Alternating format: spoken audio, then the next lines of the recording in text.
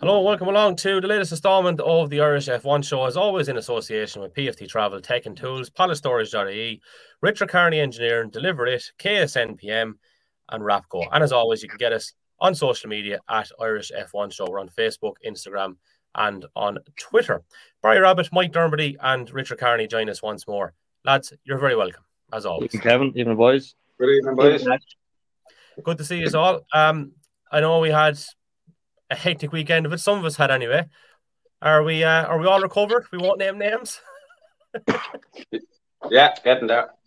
And we'll say no more on that particular front, because guess what? It's actually all ahead of me this weekend too, and you guys will be carrying it this time next week. So enjoy that one.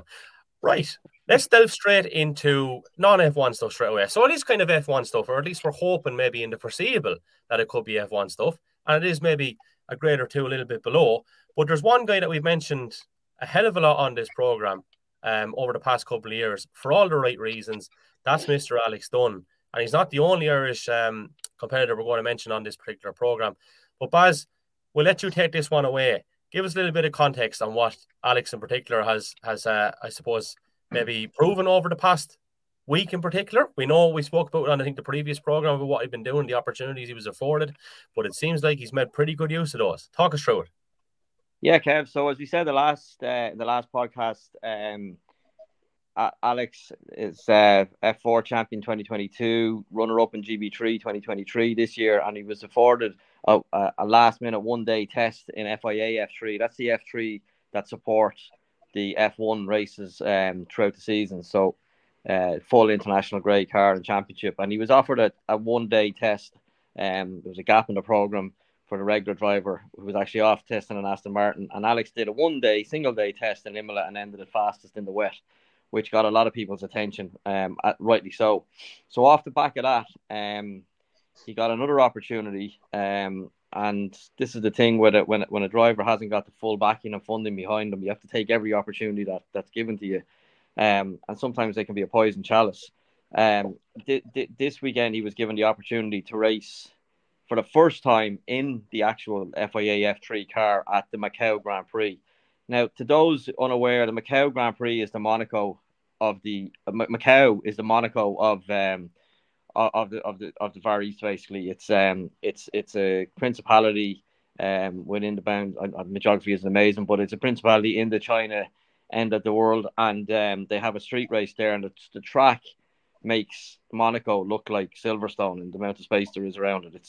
It's so tight, so twisty, widely regarded as probably the best street, well, definitely the best street track in the world, and possibly one of the best circuits, full stop, in the world. So a very daunting place, no room for error whatsoever. Approaching 190 plus mile an hour in an F3 car around there, and then 10 mile an hour around a hairpin that they need to do a 3-point turnaround. So Alex was given this opportunity to race there that weekend. Now, bear in mind, he's never competed in an F3 car. He had that one solitary day in Imola a fortnight or so before.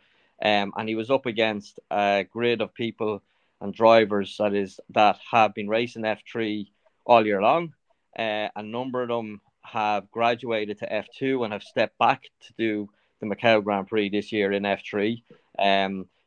The reason for that is that Macau hasn't ran for a couple of years due to COVID. China obviously being quite restricted in that sense. So a lot of the guys that missed it on the way through as they were coming through the ranks from F3 and have gone on to F2 and IndyCar drivers. There's IndyCar drivers, Formula E drivers. There was F3 current drivers. There was F2 race winners and drivers, all competing in this race this weekend.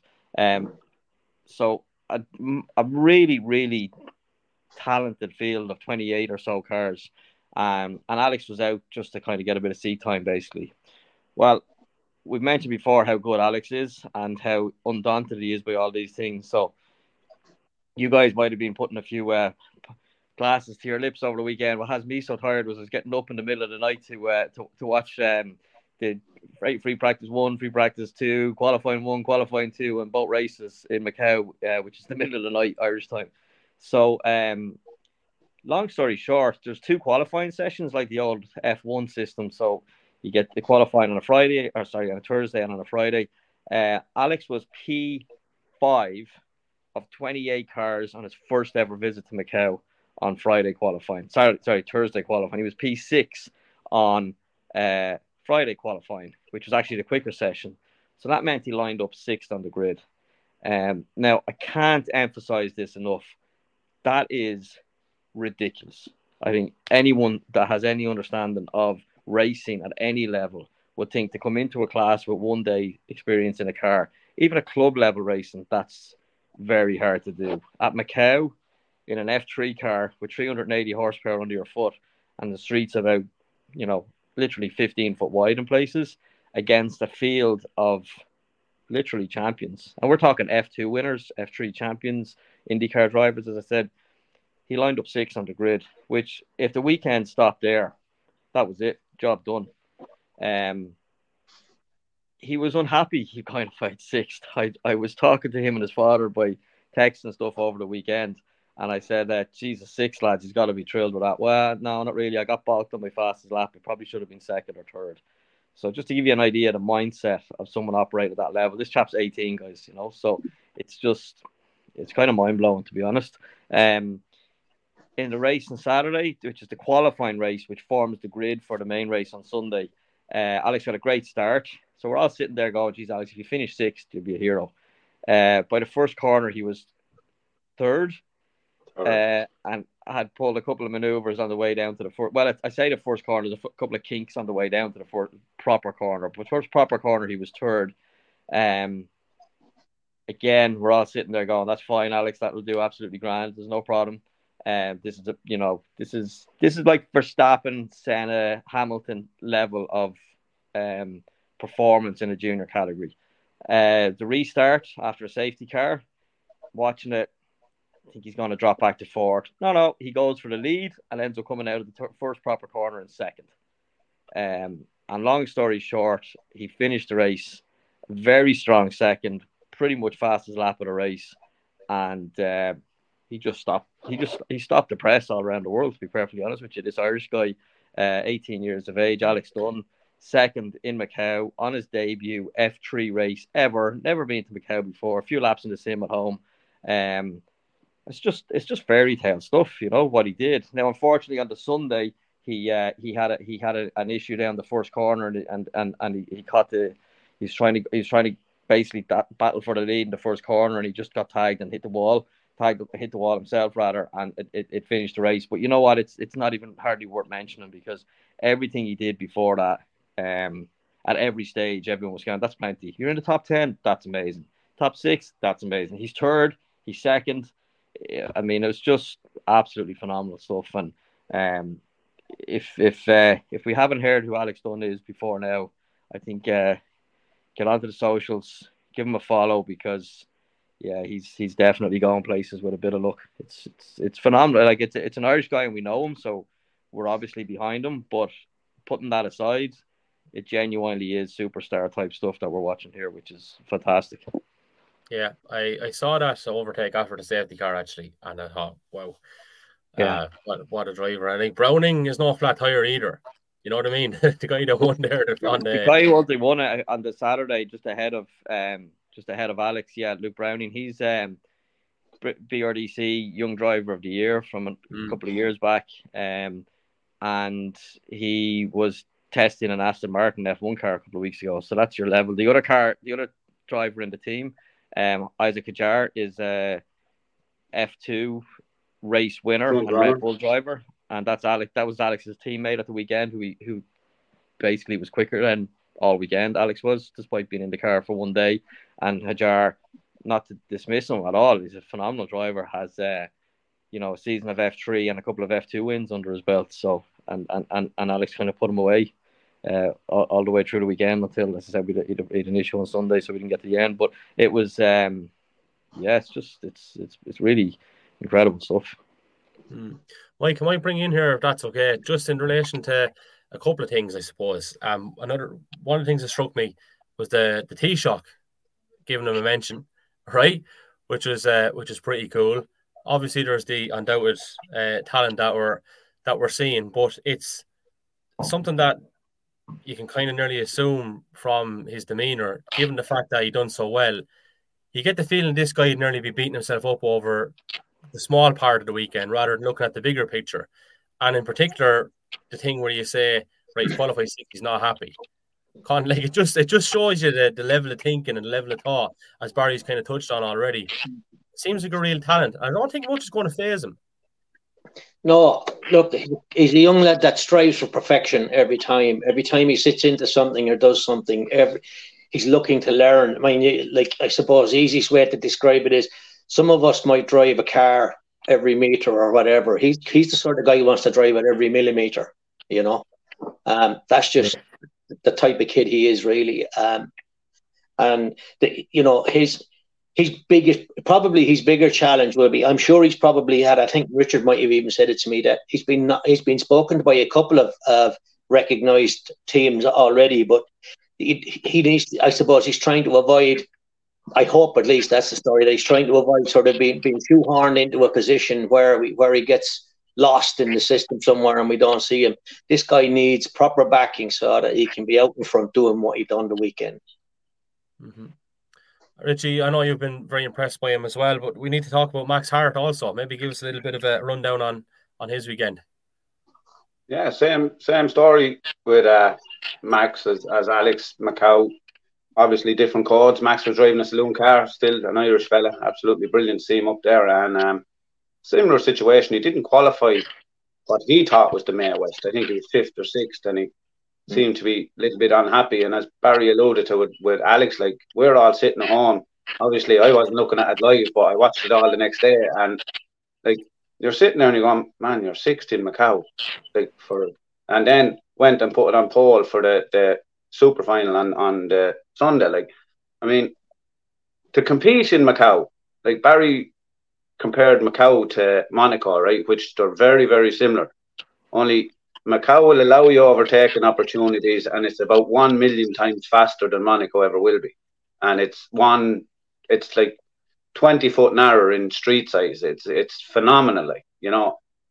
Even you watch the bikes race around it, you watch all the categories racing around it. Like, it's one slight lapse in comfort in fucking concentration, and you're binned it. Like, so, I mean, absolutely congratulations to Max Hart and his team. Hyundai he was racing with, I think, and he done the endurance race with myself and Barry only a couple of weeks ago. That's the sort of down to earth guy he is, and absolutely delighted to see him get a win in Macau. You know, brilliant to see him on the top step of the podium. Mm-hmm. And the other thing, I think Baz has his own mic muted there now. I was going to just do it from my side. You want to hit the unmute there, Baz, if you're able to on your side. Yeah, I'll sort it out here. It's trying to get off for development, and we apologise to the listeners, whatever. But what I was going to say there was, something you touched on in relation to this being very much shop window territory, like, so. It's definitely noticed. You said it stopped the press. But what does need to happen for the kid to make the right decision? Because obviously, there's a lot of mitigating factors, as the lads have touched on there. You don't want to go down the wrong road, but at the same time, if an opportunity is there, you can't turn your nose up at it either. You don't know who's going to come knocking again, if ever. So, what are all these factors that needs to happen in relation to Alex there was saying in particular? I mean, it's crystal ball stuff. That's the problem, and it's as Richie pointed out there with the rub of the fingers. It's money is money's a great lubricator in these things. It really helps. It makes you if you have the few quid in your pocket, whether it be personal money or family money or sponsorship money, you can control your destiny a little bit more. You can hold out, not sign the first contract that's thrown in front of you. Because you're kind of self-sufficient to a certain extent. We've seen that in F1. A lot of sons of very, very wealthy men making their way to the top of the sport. It's not it's not to take from their talent. There's no question there, but it definitely makes it easier in terms of just making the decision process much more straightforward. So. What we have with the academies, it's not unknown. The academies are not all that they kind of, I won't say that they pretend to be. I think it's just people presume it wrong, that the academy comes in and signs up a driver and basically just starts writing checks and throwing it around the place. It's absolutely not like that. In many cases, the drivers pay to be in the academy for the associated kudos of it. And they learn a lot there. They get to, shadow drivers in the higher categories and, sit in on debriefs and simulator time and everything else. So, that's why a lot of the drivers who are very well funded pay to be part of the academies as opposed to the other way around. But having said that, the academies are looking for top level drivers. The Verstappens, the Hamiltons, the Leclercs, this caliber of driver.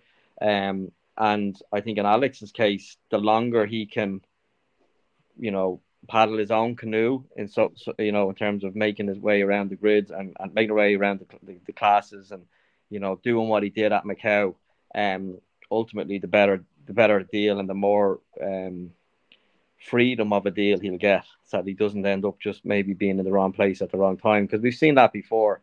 If you're the junior driver associated with a team that just happens to have no occupancy in either of the cars at the time that you're kind of maturing to F1 level, you're just left behind. It's not, it's a nasty sort of world. There's nobody there. It's not charity, So it can be just pure bad luck if you're in the wrong. So a lot of it will be trying to forecast, in theory, Alex, if he, on his current trajectory, will be knocking on the door in F1 in a couple of years. I'll go into plan in 2 to 3 years. I'll go into plan. He'll be knocking on the door of F1 and possibly testing before that.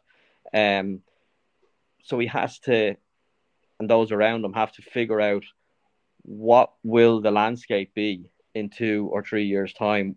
Who's under contract, who's not under contract, where's the gap going to open up, and make sure that he's in a position to be available to take that gap if and when it appears.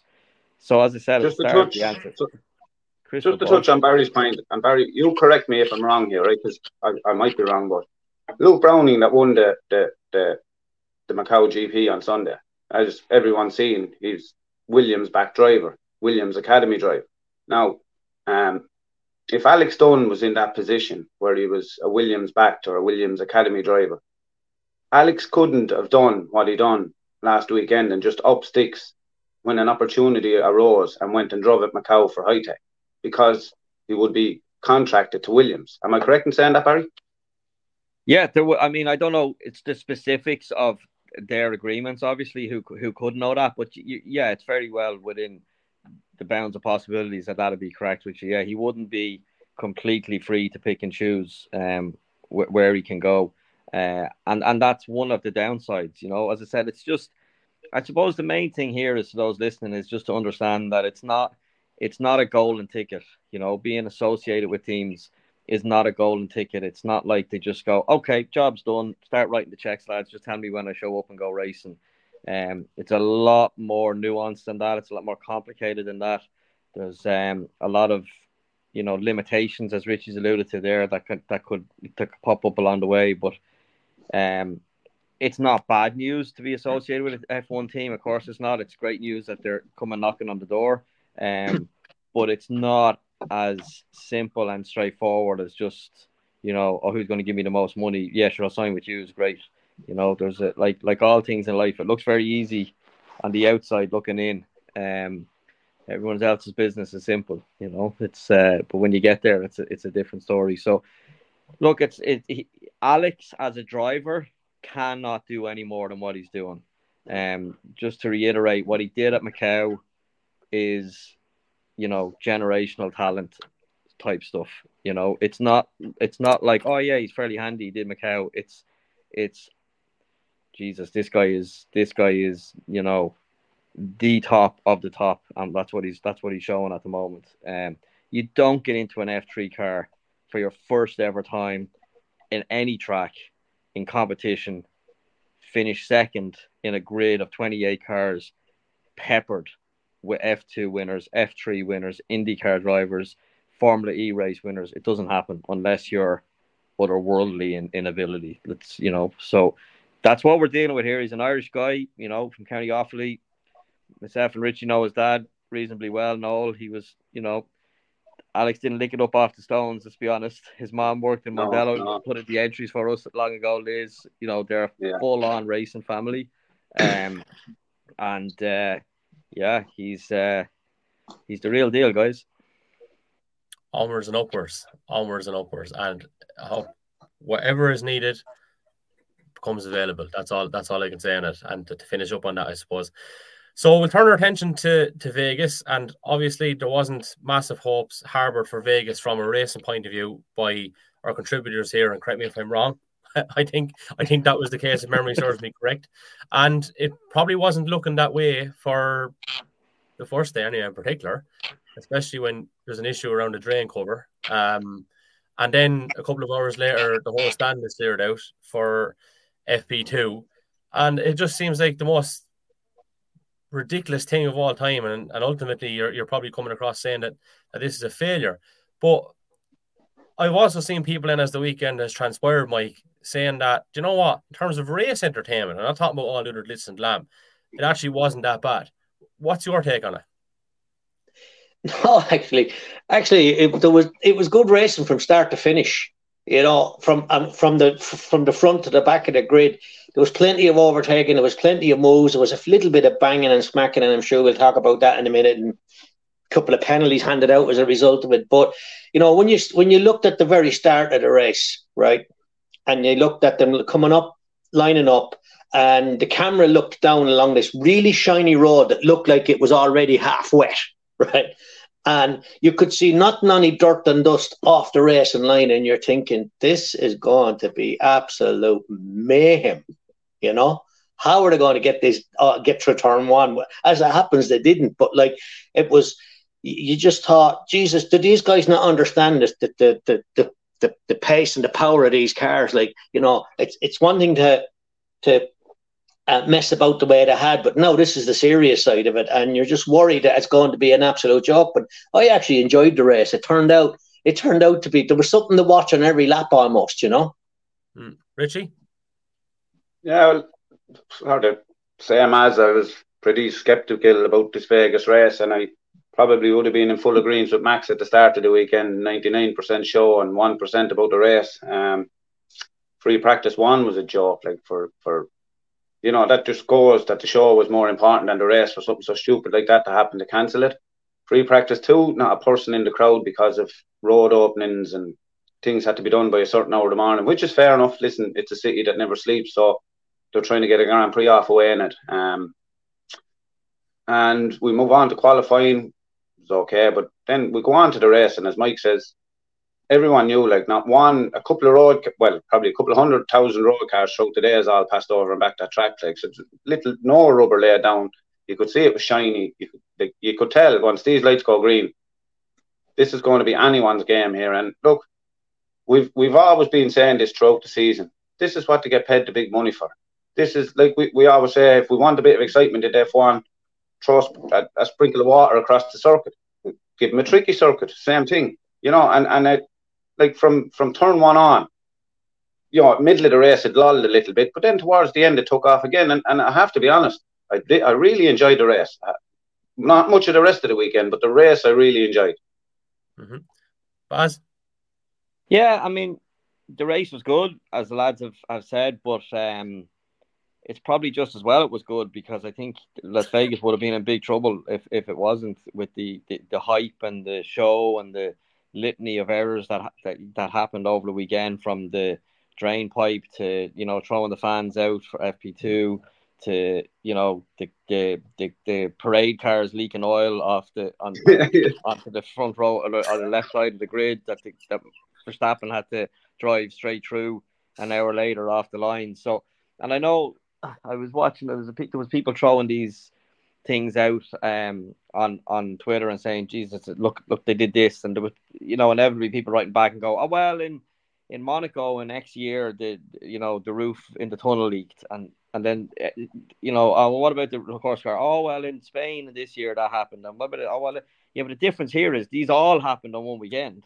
You know, it was like they were excusing the Las Vegas mistakes by saying that it had happened somewhere else, but they had to go back through the whole history of F1 to find as many as you know, and you're kind of missing the point there. If there's 5 things going wrong in one weekend, it's a problem. You know, one of them on their own is grand, and I think that I know for a fact because my own brother was half thinking of going over to the race and looked up some flights and stuff, and only very recently and he didn't go in the end, Shane, but he was watching the prices and everything, and they went through the floor, and they just kept getting lower and lower and lower, and it didn't look full, to be honest, and it didn't look like those that were there were really watching the race. So yeah, and then the thing about it is, there was all of this hype about down the strip, and going by this hotel and going by that hotel and the Mirage, and the Sphere was cool. I'll give them that. The Sphere was cool. Yeah. But after that, short of the helicopter shots, they could have been anywhere. It could have been Baku at nighttime. It is, and then because it's a street circuit, the cameras are up close, so you don't get this. You can't see the cars from any sort of a distance. They're in and out of the shot in a couple of seconds because the cameraman is trying to record something underneath them nearly, So yeah, I'd say it was amazing to be there.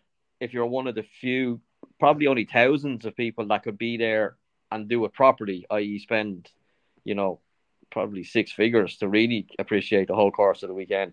But for the vast majority of those watching it from the outside, I think it was just a bit meh. It was a bit, yeah, okay, a couple of cool shots from the outboard, from the helicopter and whatever else. But the race was fantastic. The race itself was a very, very good race. But how much of that was down to Vegas and how much of it was just you get good races and you get bad races. It happened to be a good one. There was a lot of change for position, but again, the DRS, I mean, the straight was a mile long or something. It was, Sorry, lads, is that just my phone or is Barry mumbly to all the rest of it? No, I can hear him clear. That's just you hear Barry perfect? Listening to me, Richie. That's all you hear. Yeah, there's been a bit of feedback, I think, from Barry's microphone through the system, whatever's going on, and I've just been muting it and unmuting it. But other than that, it seems to be fairly all right. Okay, I'll change something here if it's any better. Yeah, but look, good race. It was a good race. I thought Verstappen drove out of skin again. He got banged in. Well, the first corner, we'll come back to that. But he lost a good portion of the side end plate of his front wing, and he managed to come back from a lowly position. The safety car may or may not have helped him, and he won again. Just to show the level of performance is not dropping off. I mean, we've seen it in the Hamilton years when everyone won the championship. Pretty much Rosberg just took over and won every race after the end after that until the end of the season.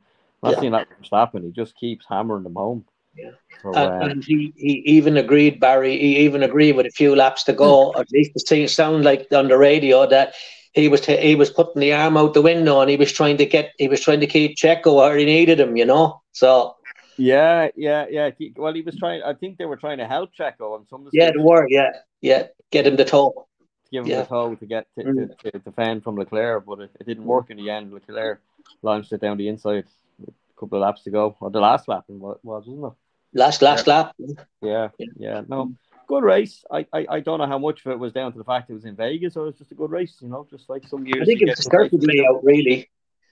I think it was the circuit layout, and I think also a couple of them ran slightly different setups because they were uncomfortable with the unevenness of the road and the lack of grip as well. I mean, at Sainz at one stage said it was like driving on the wets, or was it Russell? I can't remember. But even Checo, he was driving a bit more rear wing than Max would, because I don't think he was comfortable in the car the way Max was. And I think the reason Lando Norris went off was because of a bump on the road where he lost some traction and then just had nowhere to go. But so some of them were running slightly different setups, which I suppose lent itself to more overtaking then coming out of the speed trap, Well, it's like the sprint weekends we see, where generally the lack of practice running and the lack of data on just retained from previous years does mix up the order a little bit, which is to be expected. And I think Vegas, obviously no one had any experience. The track didn't exist a month ago, basically, so no one had any experience.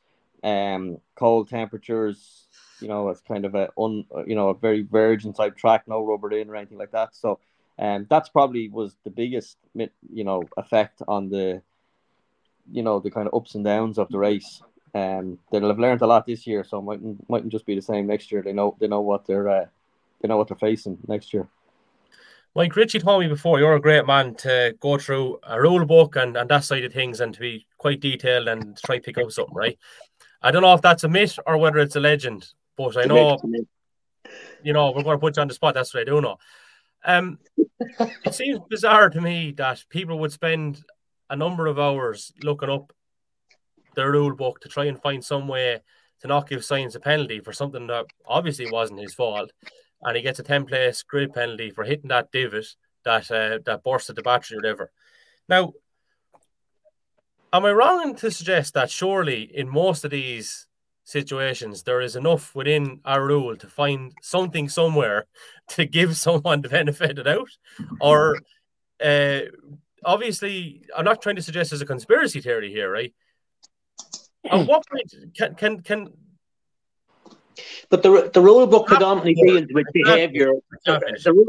In addition to the way you construct your car and having to deal with the way your car is built, the rule book, in addition to that, predominantly deals with the behaviour of the driver, right?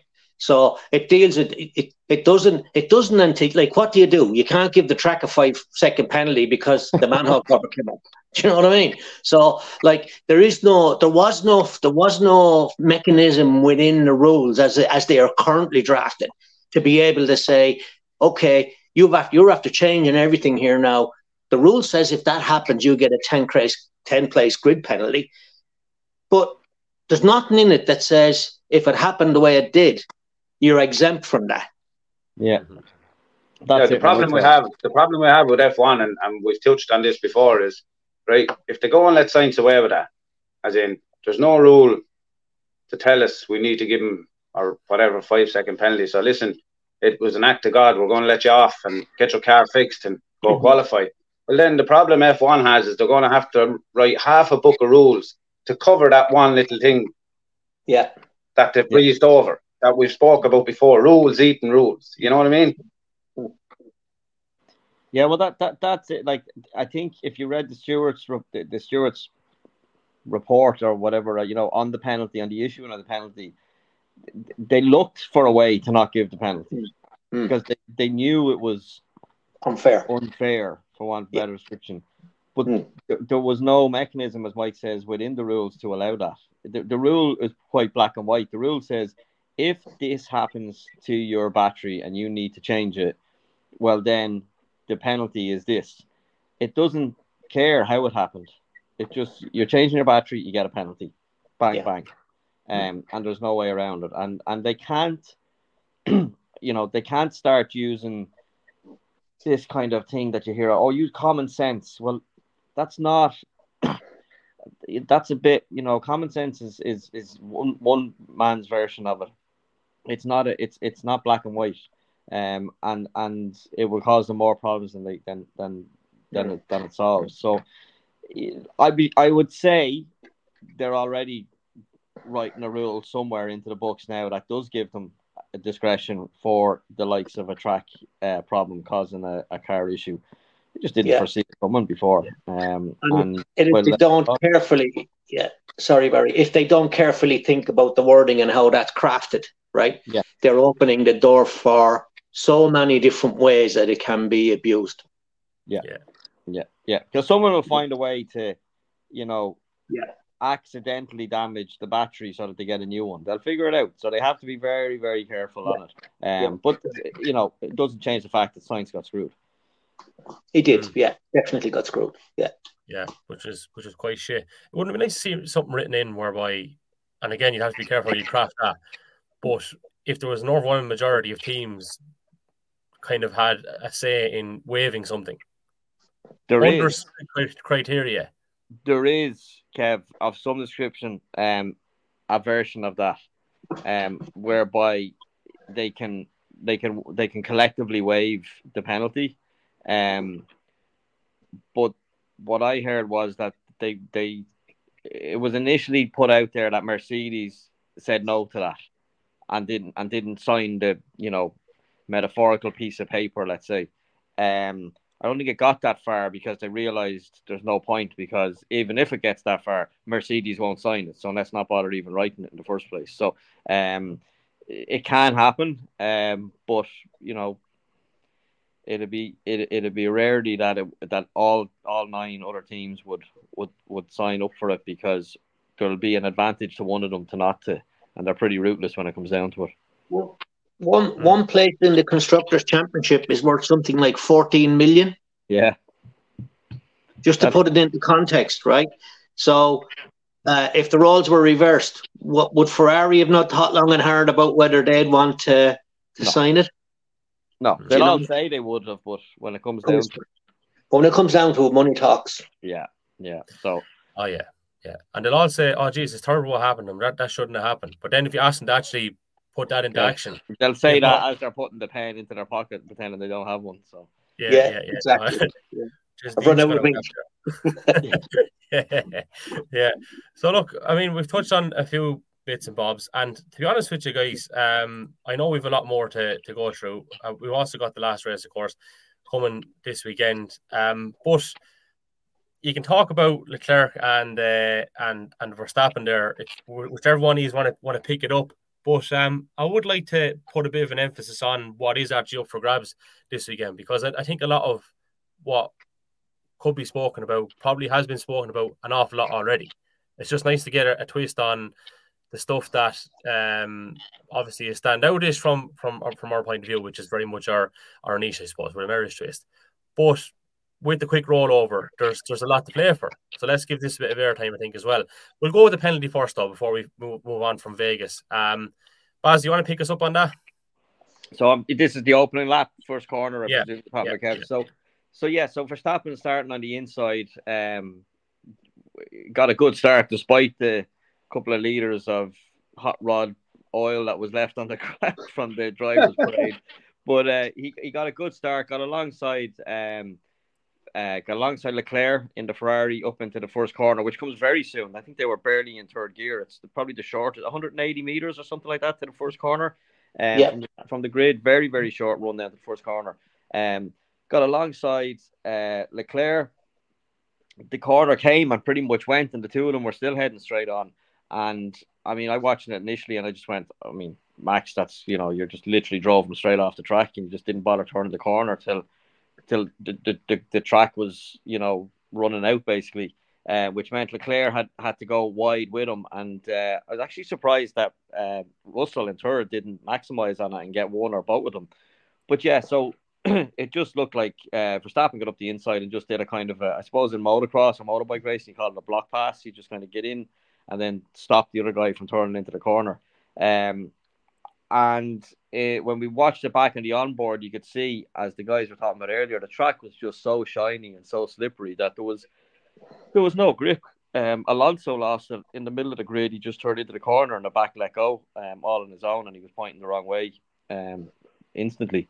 So it was the same thing that happened for Verstappen. You can see the back of the car breaking away, and he has to turn into it, and then he basically runs out of track. But nonetheless, that's Verstappen's fault. The whys of how it happened are irrelevant. You could just say, well, he turned in too fast, you lost the back of it, you ran wide, and you passed your car off the track. So, but he held position coming out of the first corner and had about a 2-second lead heading down onto the second lap or third lap maybe. And there was no sign of him giving the position back. And I think, in fact, his Red Bull team came on and said, don't give the position back, And they mentioned something about being fully alongside, which was laughable because he wasn't even close to it, or ahead at the apex. Neither of them got anywhere near the apex, so I don't think where that was coming from. But, so he got a 5-second penalty rather than giving the position back. And I think they need to look at that, because it's better to get ahead of someone and try and pull out 5 seconds than be stuck behind them. And I think that's exactly what all these teams are thinking at the minute. So they get a 5-second penalty and go, yeah, that's a bit of a bummer, but let's just get their head down and nullify it. Yeah. And I think they're going to have to do something about it. Either make it a bigger penalty, like a 10-second penalty, or I think we spoke about this before. What they probably need to do is make it a big enough penalty that the teams voluntarily overturn and put it back. Because you can be sure if that was a 10-second penalty, or certainly a 15-second penalty, or some sort of draconian penalty, that Red Bull would have instantly been on the radio to Verstappen saying swap around, because it's better to be behind him and try and pass him clean than to carry a 10 or 15 or a stop-go penalty or whatever. 5 seconds is too easy to nullify, especially if you're in a faster car, which is why you'll be passing someone in the first place. So, and I thought Verstappen, what did he say? When he was told he had a 5-second penalty, he said regarding the FIA, give them my regards, which is basically like, thanks lads, that pretty much left me off the hook on that one. So again though, they probably don't have, I'm presuming they don't have the mechanism to tell them to turn it around. That's probably not in the rules that they can say just turn it around and give them the position back. They probably have only got the penalty at their disposal. I see a lot of big name pundits critical of Max's, I suppose, stance on being so outspoken about Vegas and what we said earlier. Rich, you actually put the quote out there, so I won't repeat it. But why would people be critical of that? Is that not refreshing to see, Mike? I don't know. I mean, you think about it. He's gone there with a mindset he's going to get free practice 1, free practice 2, set his car up, get some rubber down on that track, do what they have to do. It's their job, lads. It's their job, And he's still expected to get out there on Sunday when the lights go out and do that. So all that is just a distraction. So, it's not where his headspace wants to be, I don't suppose, So I understood why he took that view. Maybe he could have been a little bit more subtle in how he delivered the message, for sure. But that wasn't what he went there to do. Genuinely. Yeah. So I'd have a bit of sympathy for him because he's measured by what he done on the track, not being put up there driven around in cars with oil leaks and put on show for everybody for 2 days with no free practice. And just the rest of it. I think what the other unfortunate circumstances only would have added to his sense of frustration. Mm-hmm.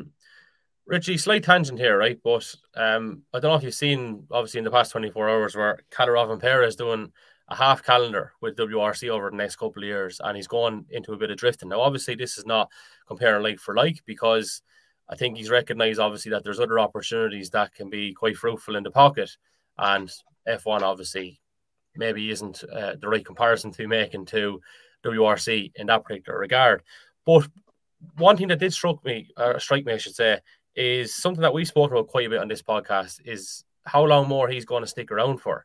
And when you see Kalarov and Perez doing that, it just got me thinking about it again. Do you think in the not too distant future he might start dabbling with other disciplines?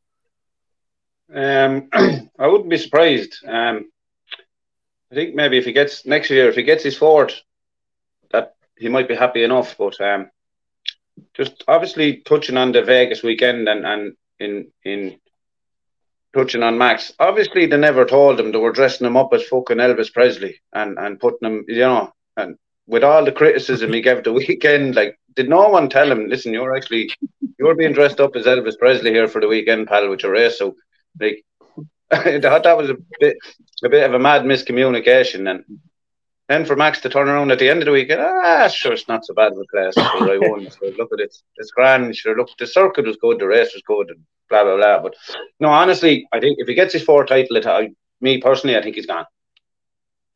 Baz? Yeah, kind of laughing at Rich there, because I think that's where I would have absolutely no issue with what Verstappen said over the course of the weekend. He's just a racer. He just wants to race cars, and I suppose from his point of view, I mean, just to touch on that, I read something during the week where he was off. The son of his manager races a Ferrari, excuse me, in a GT category in Europe, and Verstappen was off at some test day privately, helping him, giving him tuition and doing laps in the car and blah blah blah. Like that. He just wants to drive race cars. Obviously Formula One is the pinnacle, but he's a racer. He just wants to go racing. And the hype and the bullshit that associates some races these days, in particular Vegas, as far as he's concerned, it's just unnecessary noise in the background. which is probably he can probably live with on its own right, when it's not distracting or from the event in itself.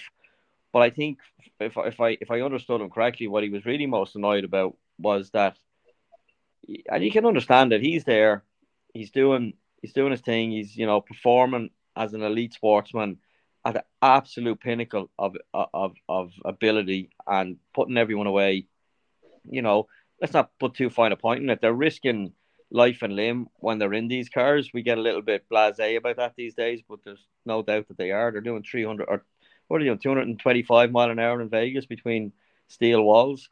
And I suppose what I took from it was he's like, we're doing that, and the people that are here are more interested in basically going on the piss and watching the DJ. Now I can get that. Yeah. I can understand that. He probably would be more. He mentioned about emotion and stuff like that. He probably would get a bigger kick out of going to a kart meeting or something where there's people standing in the in freezing rain or whatever, watching the racing for the racing. And I think that's why, if my understanding of what he was saying was correct, I think that was his big criticism of it. Right, let all this stuff go on if you want, but we should be here for the racing first and foremost.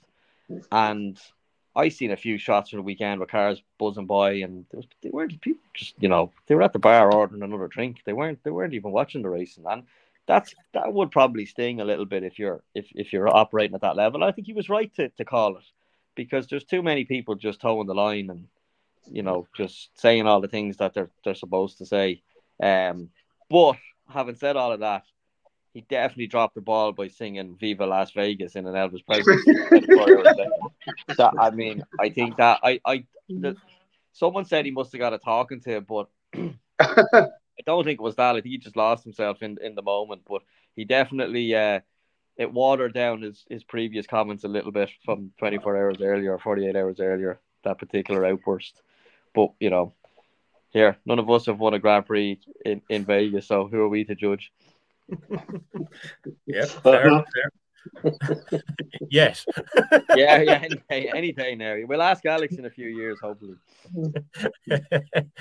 So, looking ahead to next weekend, I'm going to do the boring bastard segment, which is obviously the facts, which we have touched on kind of previously in relation to the amount of points that Max has scored in the Drivers' Championship. That's 549, and you go to the constructors, Mercedes, who are in second, are on 392.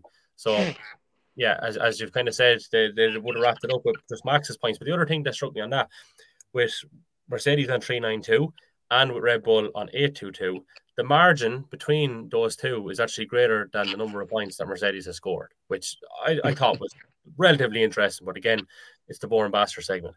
But there is a little bit to play for in that constructors shake-up over the weekend. Mercedes 392, Ferrari 388, but there's also a little bit to play for in the driver's side of things. So you've got Carlos Sainz on 200, you've got Alonso on 200, you've got Norris on 195, and you've got Leclerc on 188. So that gives a little bit of intrigue, I guess, Mike. Doesn't that go into the weekend? Oh yeah, absolutely. I mean, everybody wants to finish as high up there as they can. It's not that long ago where we were saying if Perez wasn't careful, Hamilton was going to pip him for second place, and he gave it a fair go, to his credit. So there is a course. I mean, everybody wants to be further closer to the top step at the end of the season. Of course, that's what we went out there all year to drive for. So, but it is tight. Like you're talking about from fourth place. From fourth place down to seventh place. Any one of them can switch, depending on how they go on Sunday. Any one of them, and it's to have Fernando and Carlos back. Compatriots both on the same points. That could be a good scrap if they get close to one another. Yep, very interesting indeed. And the other thing, guys, is there anything in relation to this weekend we want to finish up on? Because I want to talk a little bit about Brawn as well. How are we fixed for Abu Dhabi? Are we done? Is that pretty much it? Yeah, we're happy enough. So this Brawn thing, without giving away spoilers, and I don't know if all of you have seen it or whatever, I had my doubts about this as a production. Okay, right, Keanu Reeves, top class, right? But you just didn't really know how it was going to plan out. And I have watched it, and I think it's top notch, and would 100% recommend to a friend, maybe even to an enemy. I think we've got consensus on that too, have we? Yeah, well, yeah, great show. I watched it over the last couple of evenings, and the proof of it was my lovely wife Andrea sat down beside me and said, "Shall I watch a few minutes of this?" And she watched the whole 4 episodes. So that's about as glowing a review as you're going to get, I think. So she she'd have a very passing interest in it, and she just thought it was really interesting, great story, well told, and yeah, it was it was thoroughly enjoyable and a bit of a breath of fresh air compared to the down to the Drive to Survive type stuff that we've seen lately. So it was just they merged that line between keeping the anoraks like us happy and making it interesting enough that in my case Andrea, my missus, sat beside me and watched it and got just as much from it. That's a difficult thing to do, I'd imagine, to draw that line, and they did it very well. Mm-hmm. And Baz, you said off air earlier that obviously there's a book, I think, that you mentioned was a Nick Fry's book. I don't know if it's his book or whether he contributed to the book, but it was quite insightful. But you still came away with a little bit more insight having watched this. On top of that, yeah, well, I read a decent bit of motorsport stuff, and I read a book on it from it was Nick Fry. I can't just think of the title of the book now. No, Winning something that comes in. Anyway, it was decent hardback book, and I also read Button's biography, which had a chapter or two on it, obviously. So I read the articles and listened to the podcast and all the rest of it. So I was fairly up to speed, so to speak, of what was going to happen. But I still found it really, really enthralling, really interesting, really well put together. Just a great story. And it had all the main characters in it. Doing their talking headpiece to camera, which was just it was great to see it from all the different angles, and there was definitely a bit of needle there between one side of the garage and the other, between Barrichello and Button, and probably more specifically between their engineers. So yeah, that was gas. You could see that coming across between Jock Clear and Shovlin. What's is it? Andrew Shovlin? Andrew Shovlin. Yeah. So it was interesting. What is it? 14 years later, they were still getting little digs in. Yeah, Shovlin some shit at each other. That's what they were doing. Barry, the snippet where Keanu Reeves is interviewing Bernie Eccleston, and they're both in equal cars, but yet Jensen outperforms him. And what do you mean equal cars? Yeah. They could barely afford one engine. They were just giving Jensen the better of the two engines. I just thought it was hilarious. Yeah, Bernie hasn't lost it. The way he got that point across was very good. Yeah, it was brilliant. But it wasn't like he wasn't bitter at times in it either, lads. You could tell him having to part with that money really hurt. Really got very hurt about it was the Mazzamelo, or Luca de Mazzamelo, the Ferrari boss. Oh man, as I said, 14 years later, he's still convinced they were cheating, But you know what? He wasn't too long about sticking the knife in the Ross, sure he wasn't. No. But he said they were going on about the double diffuser, which was declared legal. It was interesting that the Japanese aerodynamicist only really seen the kind of gap in the rules because he literally translated it from English to Japanese word by word and read it literally, as opposed to a native speaker of English would have read it and kind of superimposed what they thought it meant as opposed to what it actually said in black and white, and found the loophole. But it was funny, they had Christian Horner on it, and they were on the Mazzamelo and all, and they were all saying, no, it's illegal, it's illegal, it's illegal. And then 6 races later, they all had it. So, well, it was still illegal then, lads, or what? It's like they were all very black and white about how illegal it was, and then they were told they could do it too, and then they had no issues about putting that illegal part on the car themselves. So, what we spoke about in the Vegas race, where all teams will sign that virtual bit of paper to say, listen, we grant them a pass on this. The start of that season, they were all like, come on, lads, we need to bond together, throw a few quid at Ross and get them on the grid. And comes to the first test in Barcelona and goes 2 seconds a lap faster than anyone.